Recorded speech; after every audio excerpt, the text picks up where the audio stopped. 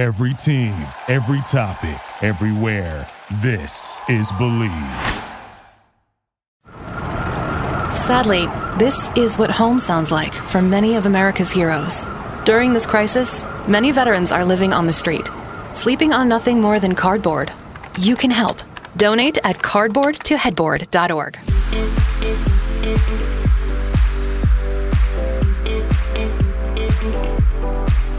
Happy New Year, Fangirl Nation. You are listening to Fangirl Sports Network's Get My Job podcast.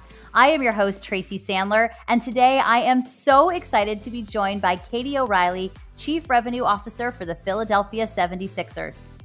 Katie shares the importance of being open to opportunities, having the confidence to know you don't know everything, and being present where you are. She also talks about the innovative mindset of the 76ers and how that mindset has changed the game. And Katie went to the University of Michigan, so I was thrilled. You're going to love this episode, so let's get to it.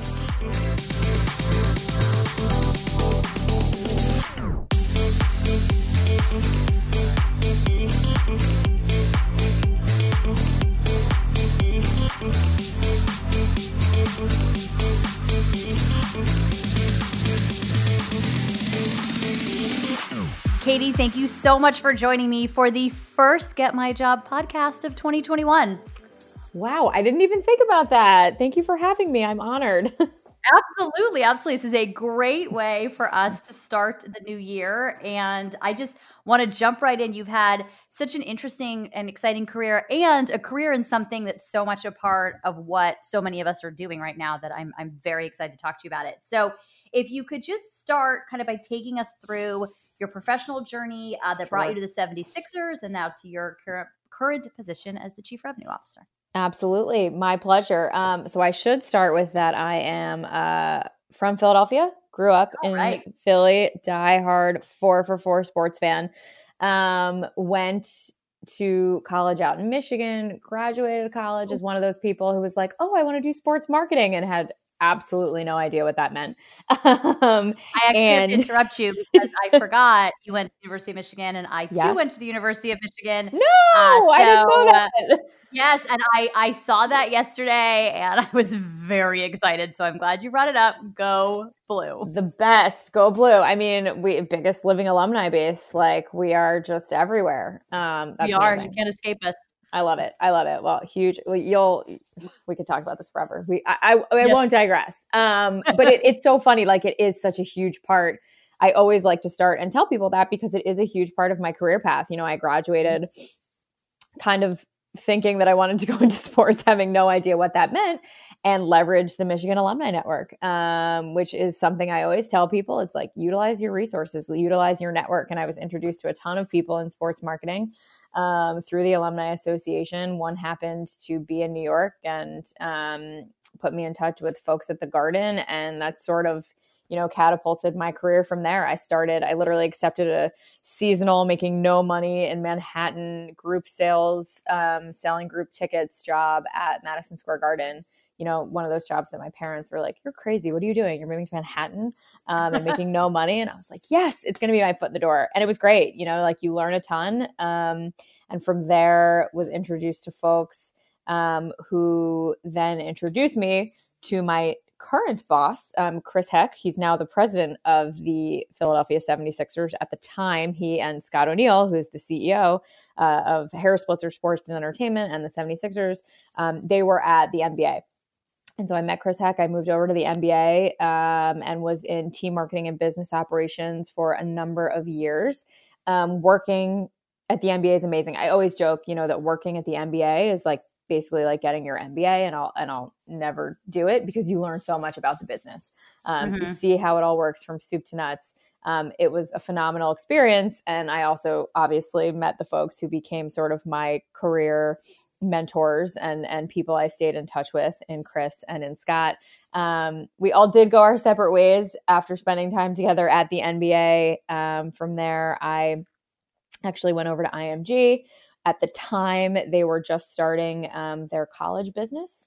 So IMG College, they had just purchased the marketing and multimedia rights to about 90 plus university athletic departments and conferences. And we were leveraging that as a national platform for the first time. So worked with a small team based in New York, selling national college marketing partnerships. Awesome experience. I think when you're at the MBA and in Teambo, which I was, which is essentially this internal consultant group, after I'm consulting with my 10 teams on sponsorships and marketing. And I was like, I kind of want to go do it myself, be on the front lines myself. Mm-hmm. And so went and did that. And then from there, actually went to more of a startup under the RSE Ventures umbrella. Worked at an agency at the time, which was called Insignia Sports and Entertainment. They were essentially trying to really create the next IMG. They still exist. They're now called Ascendant. Really cool opportunity to really, see it from a more startup perspective. I will say that I remember my phone calls to Scott O'Neill and Chris Heck when I was thinking about taking this job, and they were both like, it sounds great. Like, do it, go for it. And then lo and behold, a very short time later, they were the ones who called me back and said, hey, remember that job we just told you to took? And you did it. We just took over the Sixers and we want you to come with us. I was like, okay. So I had a quick stint at this startup agency, because when your sort of career mentors call you and tell you they just took over your hometown team and they want you to come, it's not really something you think twice about. No, definitely not. Exactly. So did that, made the move to Philly. 8 years later, here I am and have gone through probably every job you can imagine at the Sixers. I started in business development, selling, moved over and ran marketing for about 4 to 5 years and am now overseeing the revenue side. So it's been an adventure. It's been really fun. That's amazing. That's a great story. And I'm just so happy that it started at the University of Michigan, but it's a fantastic story. And so I want to back up a little bit and talk about your marketing days, because I think in today's world, as I mentioned briefly at the very beginning, social media marketing is so much like what all of us are doing. And so I want to start that. And you were very innovative and created a number of innovative initiatives. Is it something you were just always born with? Was it something you learned along the way, or where does that mindset come from? Yeah, that's a great question. I think it's definitely in our DNA at the 76ers. We like to do things differently. We like to be first. We like to, sort of make a big splash. It's what we like to do. We like to push the boundaries. When I remember literally in my first couple months on the job, with the organization, and my job was to, secure large scale partners. Our philosophy really was like, we'll do anything as long as it's legal. Like, if you can sign this off with our legal team, like, we are game to do it. We like to push the boundaries. We like to have fun. We really take the why not approach to everything that we do. And we love finding like-minded partners to make it happen. So it's definitely, I think, something that we pride ourselves on at the 76ers. You can see it in a number of things we've done, both on the marketing and the business side, whether it's we literally launched the first in-house and team-operated innovation lab. And we were the first team to sign a jersey patch partner.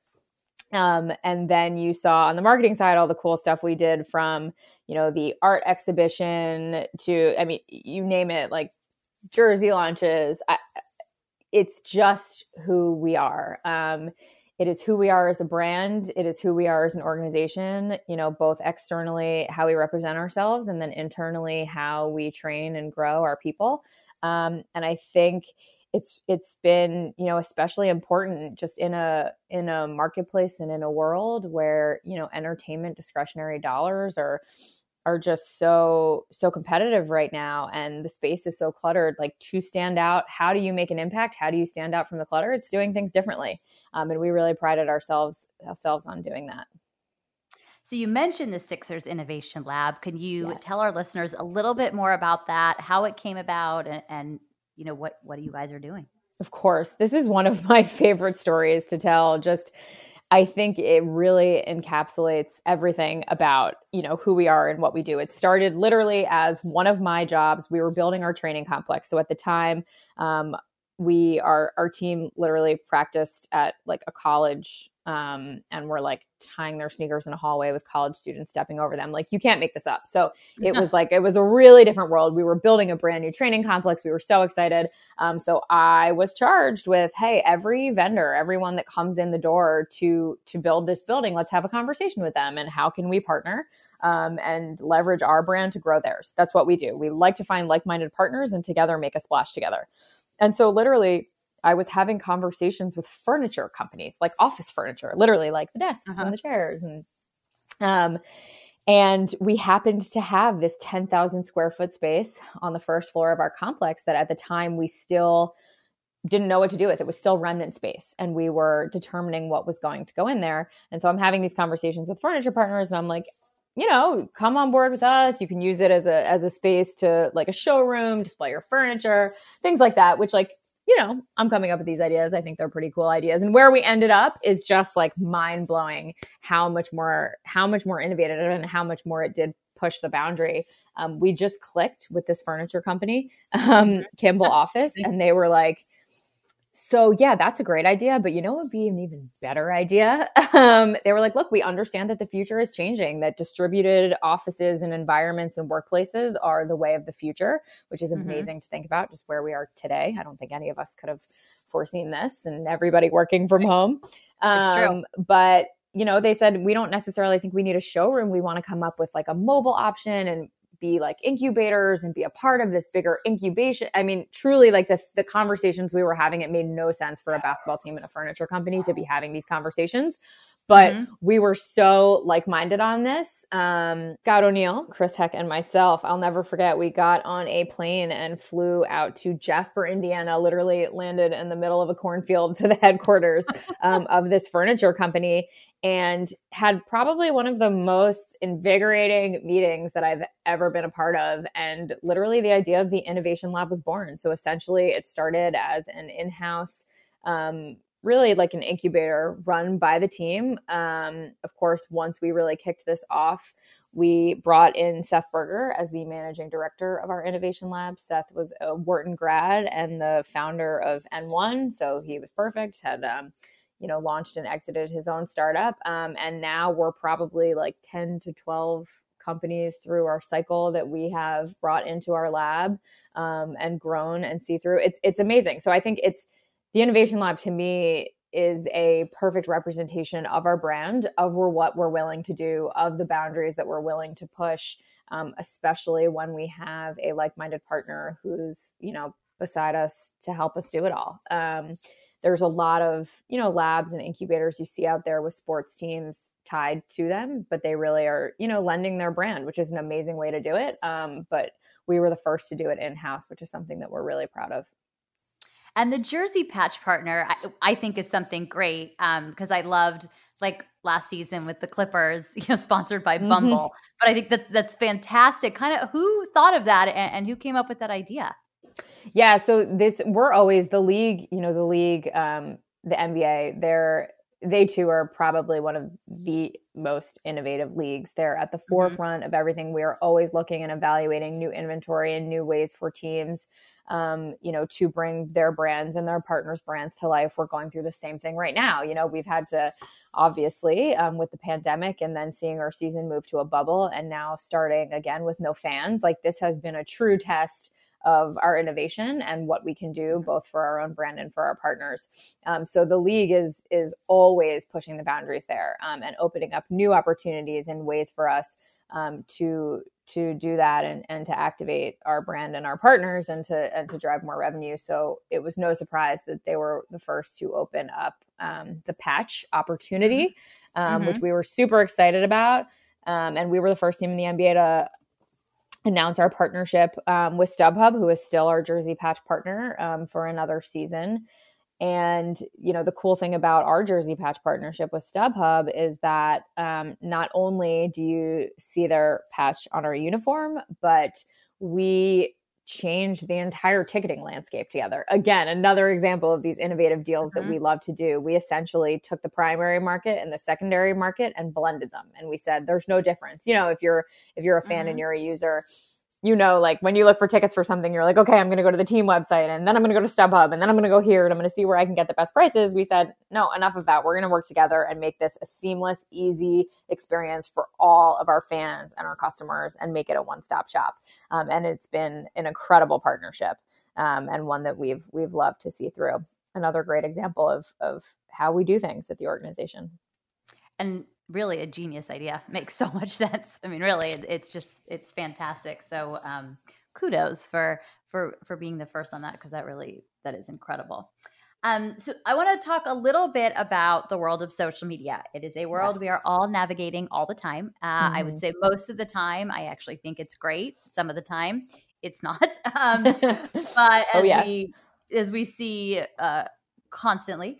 So you did an excellent job with the Sixers social media when you were working in marketing, and obviously have a tremendous follower count. You do incredible content.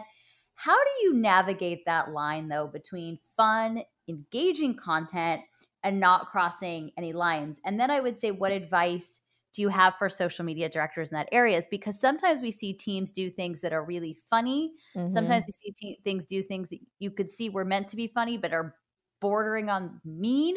And I think it is a very important line. So just kind of love to get your feelings on all Absolutely. That. I'll say a few things. I appreciate your comments and your compliments. I can take zero credit. One of my mantras and the things I do is I hire really great people and I let them do their thing. First and foremost, it's a great and important mantra. It is. I did not pretend. We have an amazing head of content, incredible head of social media.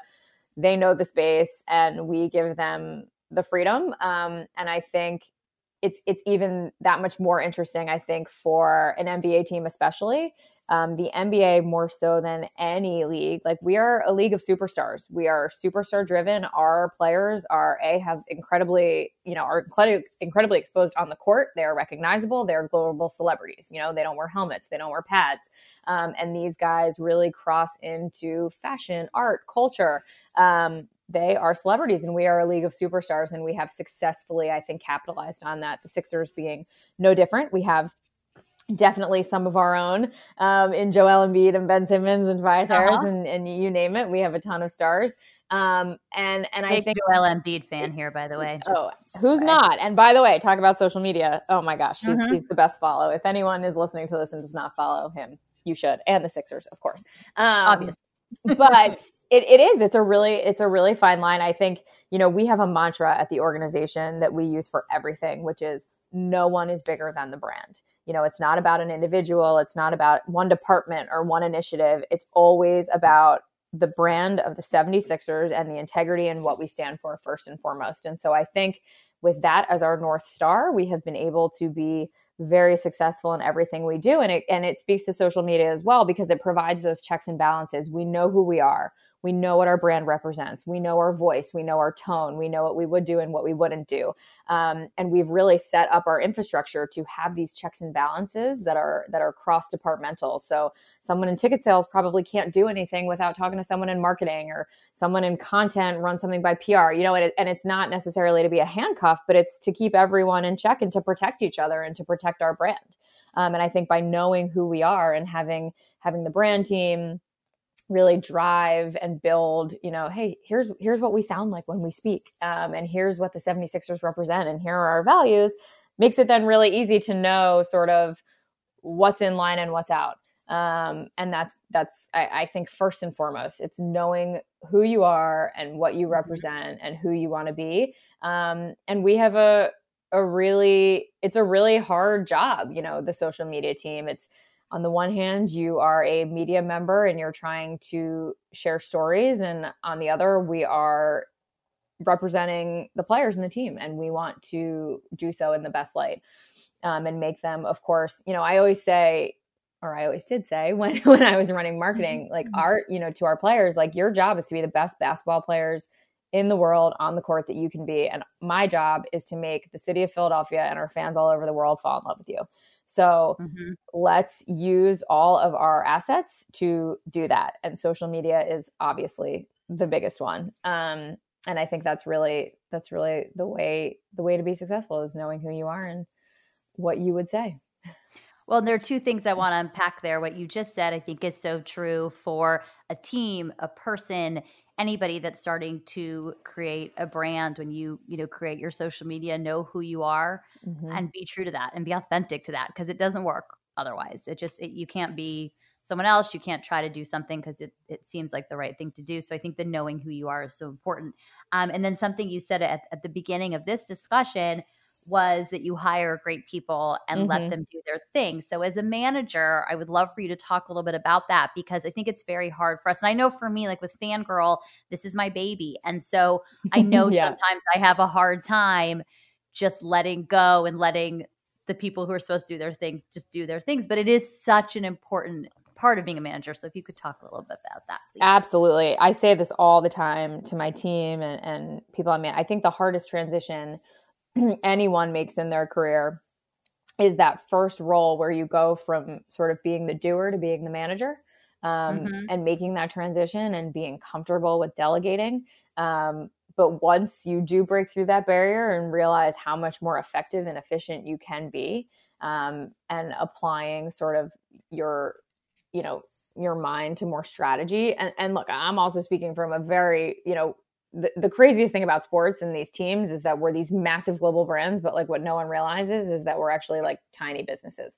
So we are slim teams. When I say like roll up your sleeves, like everyone at our organization, CEO down, it's funny. We were joking about it. I was at our game on Monday night, which was a whole crazy experience.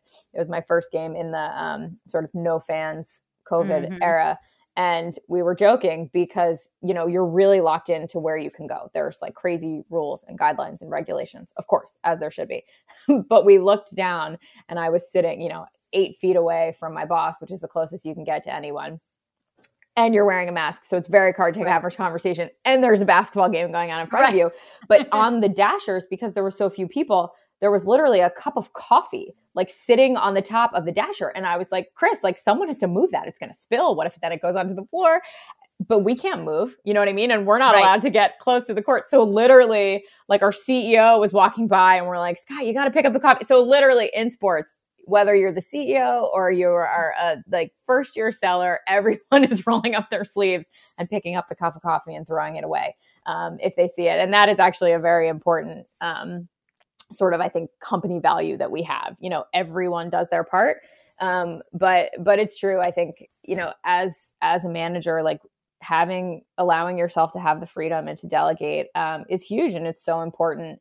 And I think having the confidence to know that you don't know everything and you want to hire experts around you. My team on the marketing side, I'm really just a couple months in on the new job, but on the marketing side, we really built that team from scratch.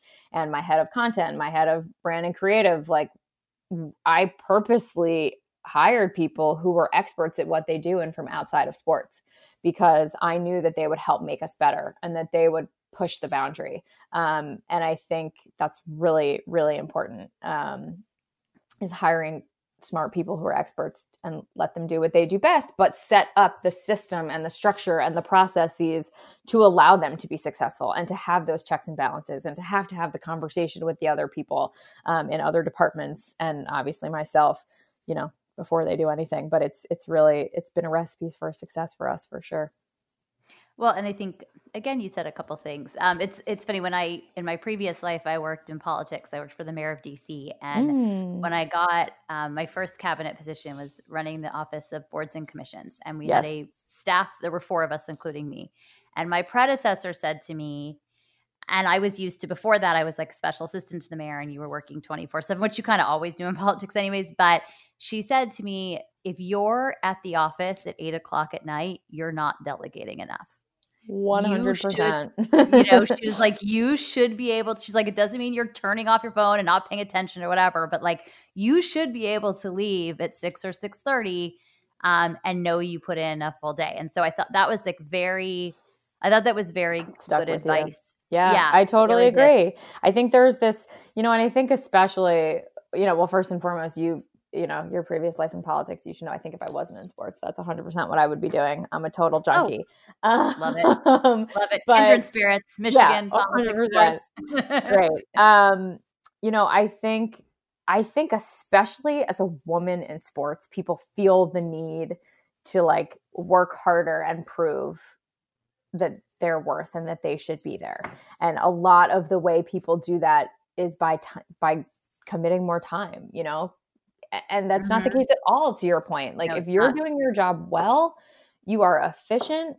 You like, it's not about time checking, you know, and in sports, it's crazy. We have 50 plus games a year at our arena and nights that we have to be there. And, you know, I always say this, like, in sports, we work basically the hours of doctors, but we're not saving lives. I mean, truly. So it's like, we have to understand, you know, how to manage our time and how to delegate, or else it will just take over. So I love that. I think that's like incredible advice to receive. Yeah, it was good advice. And it's, you know, definitely in what I'm doing now, it's more difficult because, you know, to your point, there's a small team and all that, but there are times where I really do try.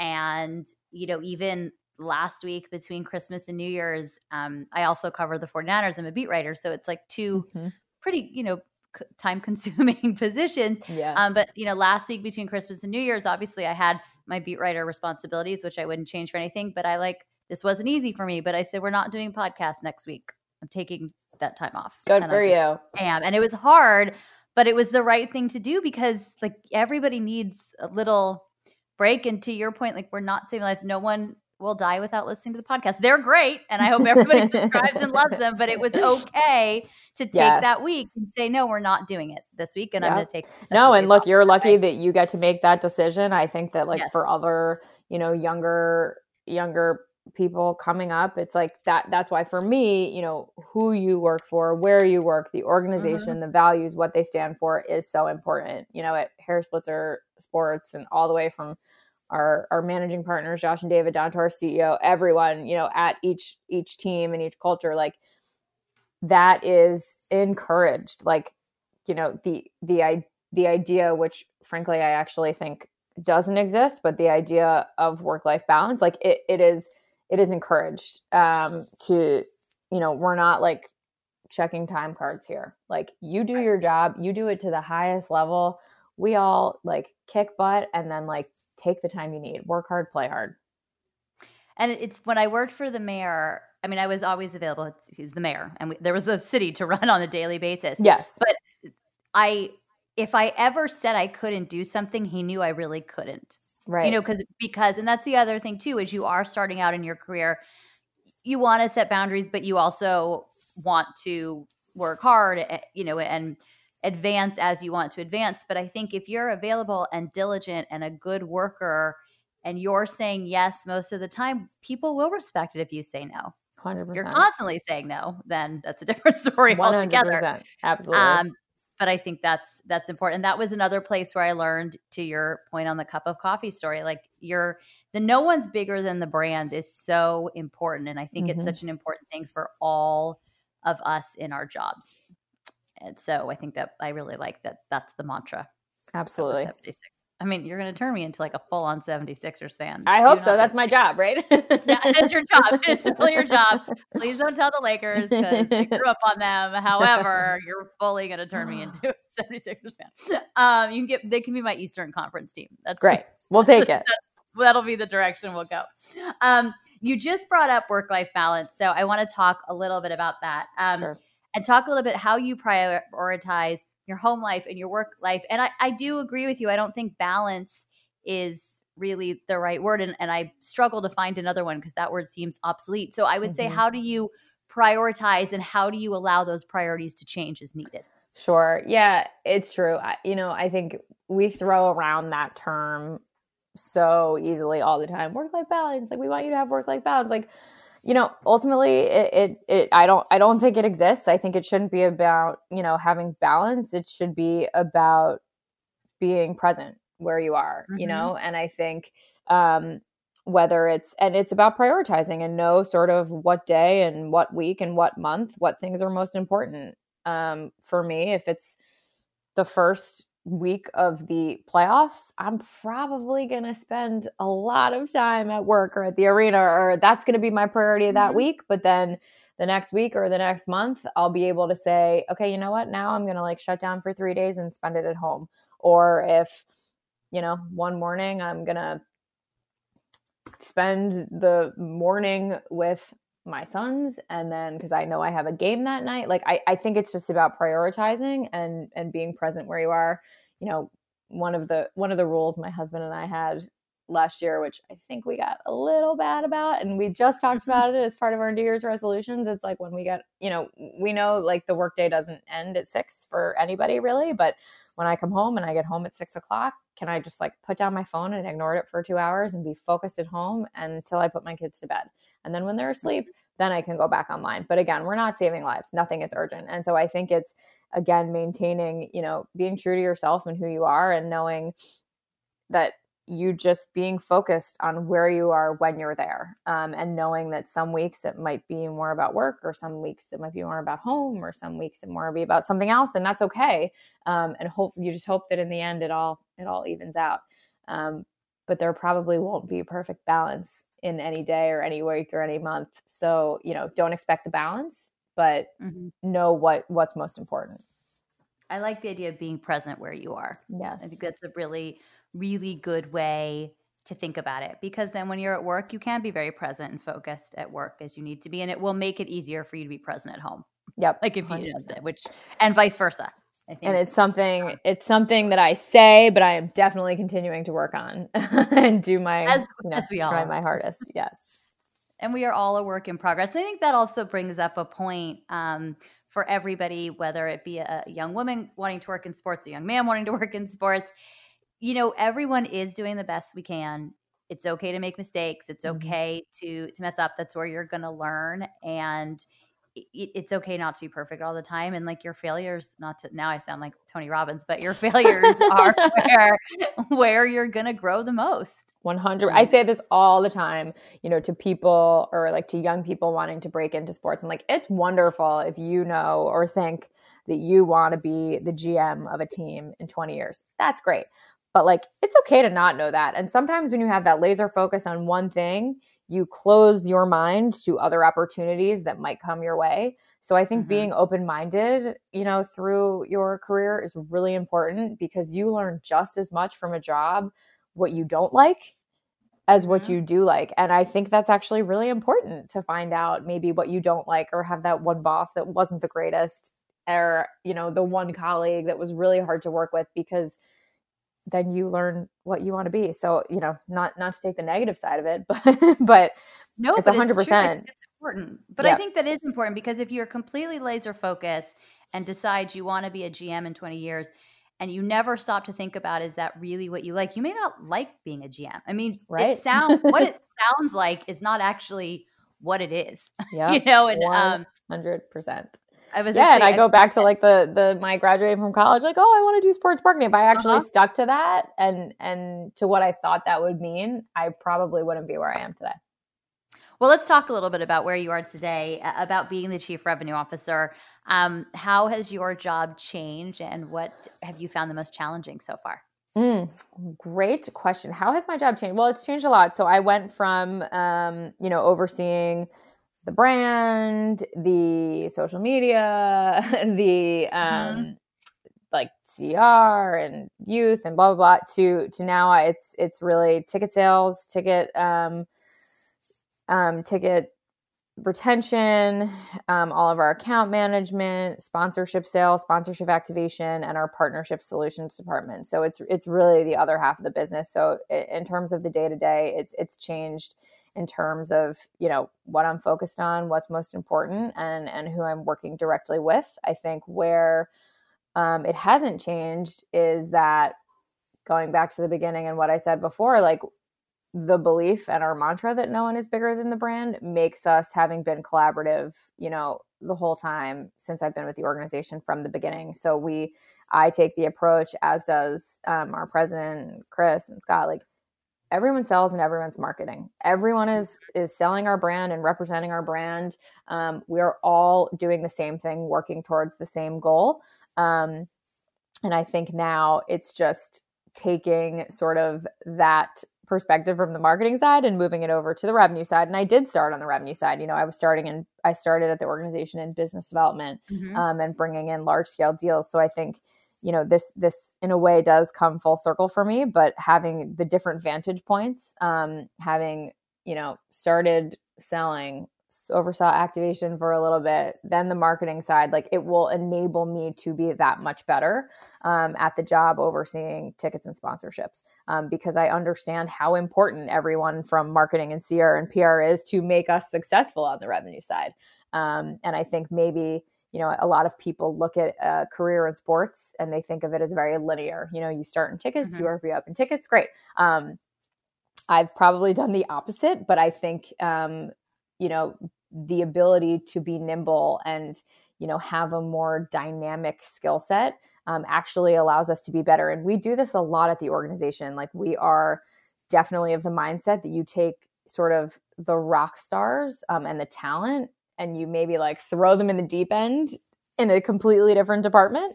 We do this a lot. But it's the same reason why I hire people outside sports. It drives us to be better. And it's great. And I think especially, in the sports world, we are changing.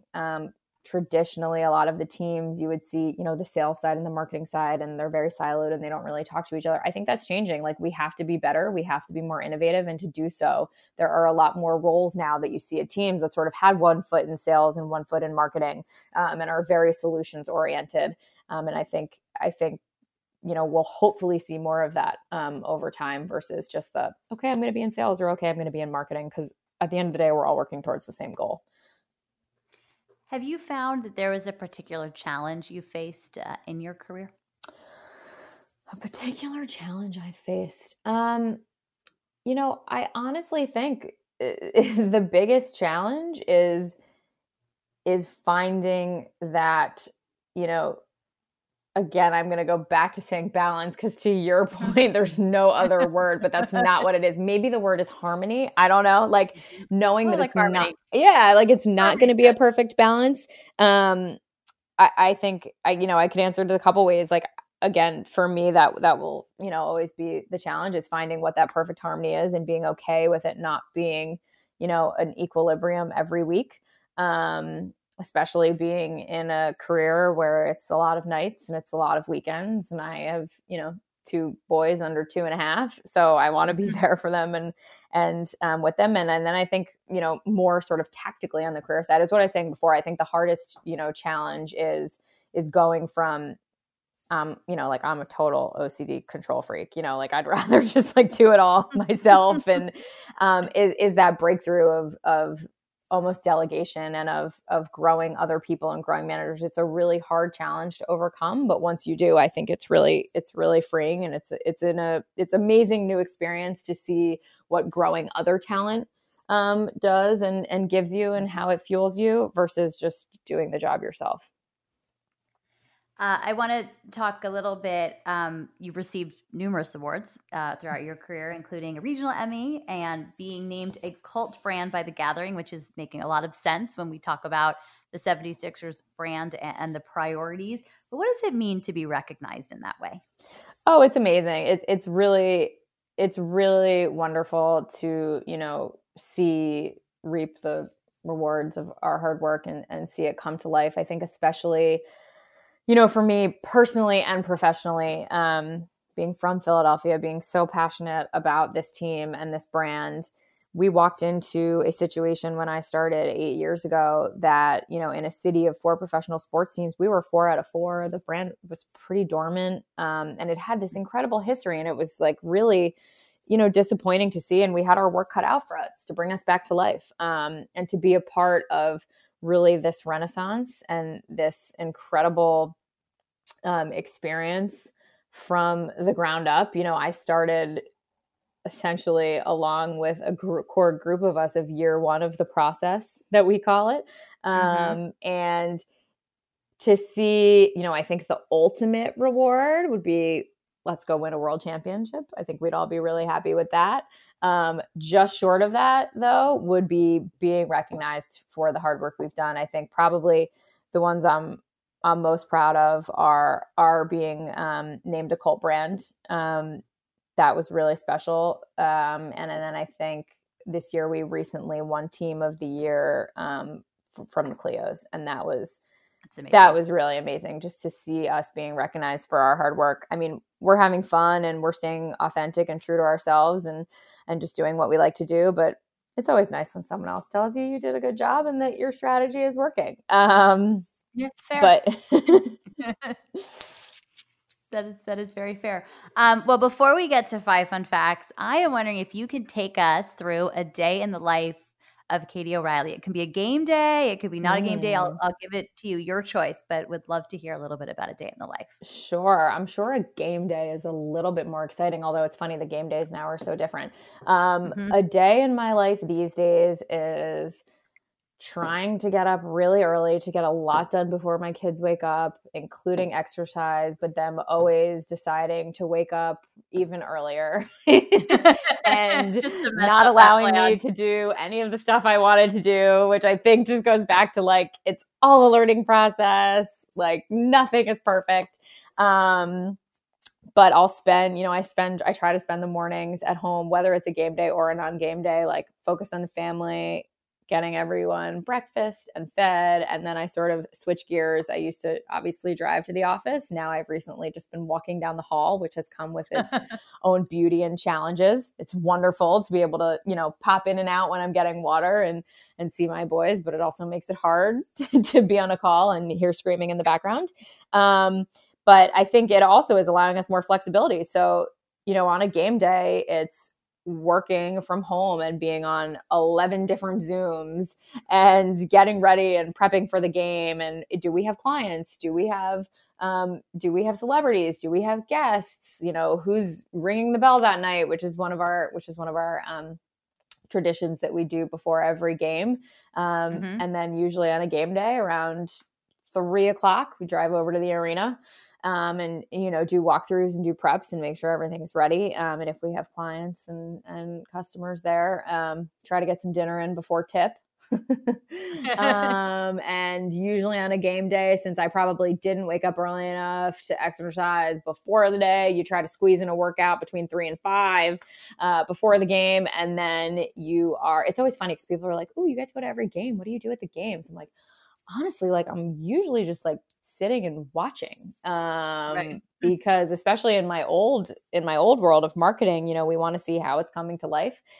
If we have, sponsors or if there are season ticket members there, that there's always at least, like a handful of people that you want to visit and stop by and say hi to. But a lot of it also is just about seeing the experience and what it's like from the vantage point from our fans, because at the end of the day, it's all about our fans. And hopefully the tip is not too late, that you don't get home too late. But a lot of these game nights are then wrapping at, pulling home at 10, 11. I will say I went to the game this week and it was a different experience leaving an arena with no fans versus leaving an arena with 20,000 fans. Not as much traffic. I got home a lot faster, which was really nice.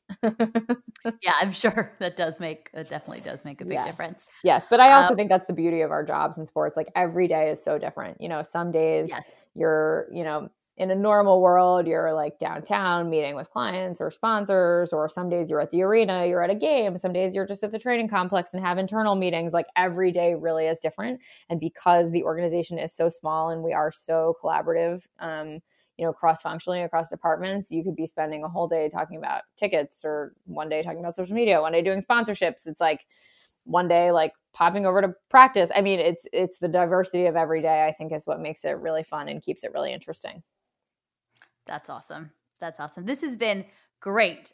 Thank you, Katie. Though before I let you go, of course, we have to do 5 fun facts. So our listeners know this. This is something I started with 49ers players, where I do it with them one-on-one. This season's been on Zoom. Normally it's in person on my iPhone. Yep, I'm familiar with that. We did a whole media day on Zoom, so I feel your pain.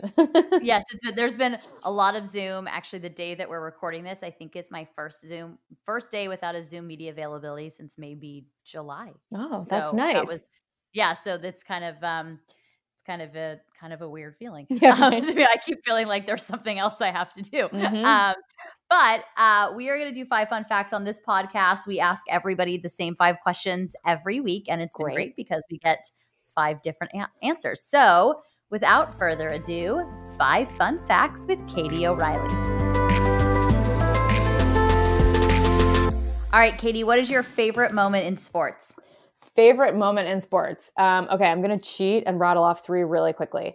You can. I would say the first is the 2008 World Series. I grew up in Philly. There's nothing like growing up here, being championship-less your entire diehard sports fan childhood, and then getting that first taste of winning. That was the year the Phillies won the World Series. I was at Game 4 when Joe Blanton, who was the pitcher at the time, hit a home run. I was at the parade. By the way, I was also at the parade when the Eagles won the Super Bowl.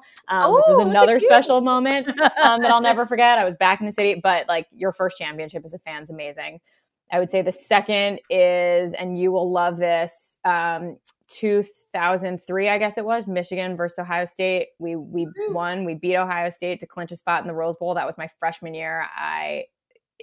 You get it. There's not, like, to me, there's something really special about your fandom in the city you're from. There's something that's really different and really special, your college fandom. And like, that was amazing. My little brother was actually visiting me and like stormed the field, and I was terrified and thought I lost him. So anyway, that was really fun. Oh, amazing. So, yeah. Awesome. That's a whole other story. Maybe we'll take up a whole other podcast. And then I would say my third favorite would be the 2018 NBA playoffs. That was our first at the 76ers, our first postseason home victory against the Heat. And we had literally spent 5 years working for that moment. And if anyone is listening familiar with the process, you know that we went through a lot of years of not winning many games and not having many fans in the arena. So that first playoff home win, there was like truly nothing like it. That's amazing. And I love that you've been to all these parades. Diehard fan, diehard fan at heart. I absolutely love it. What is your life motto?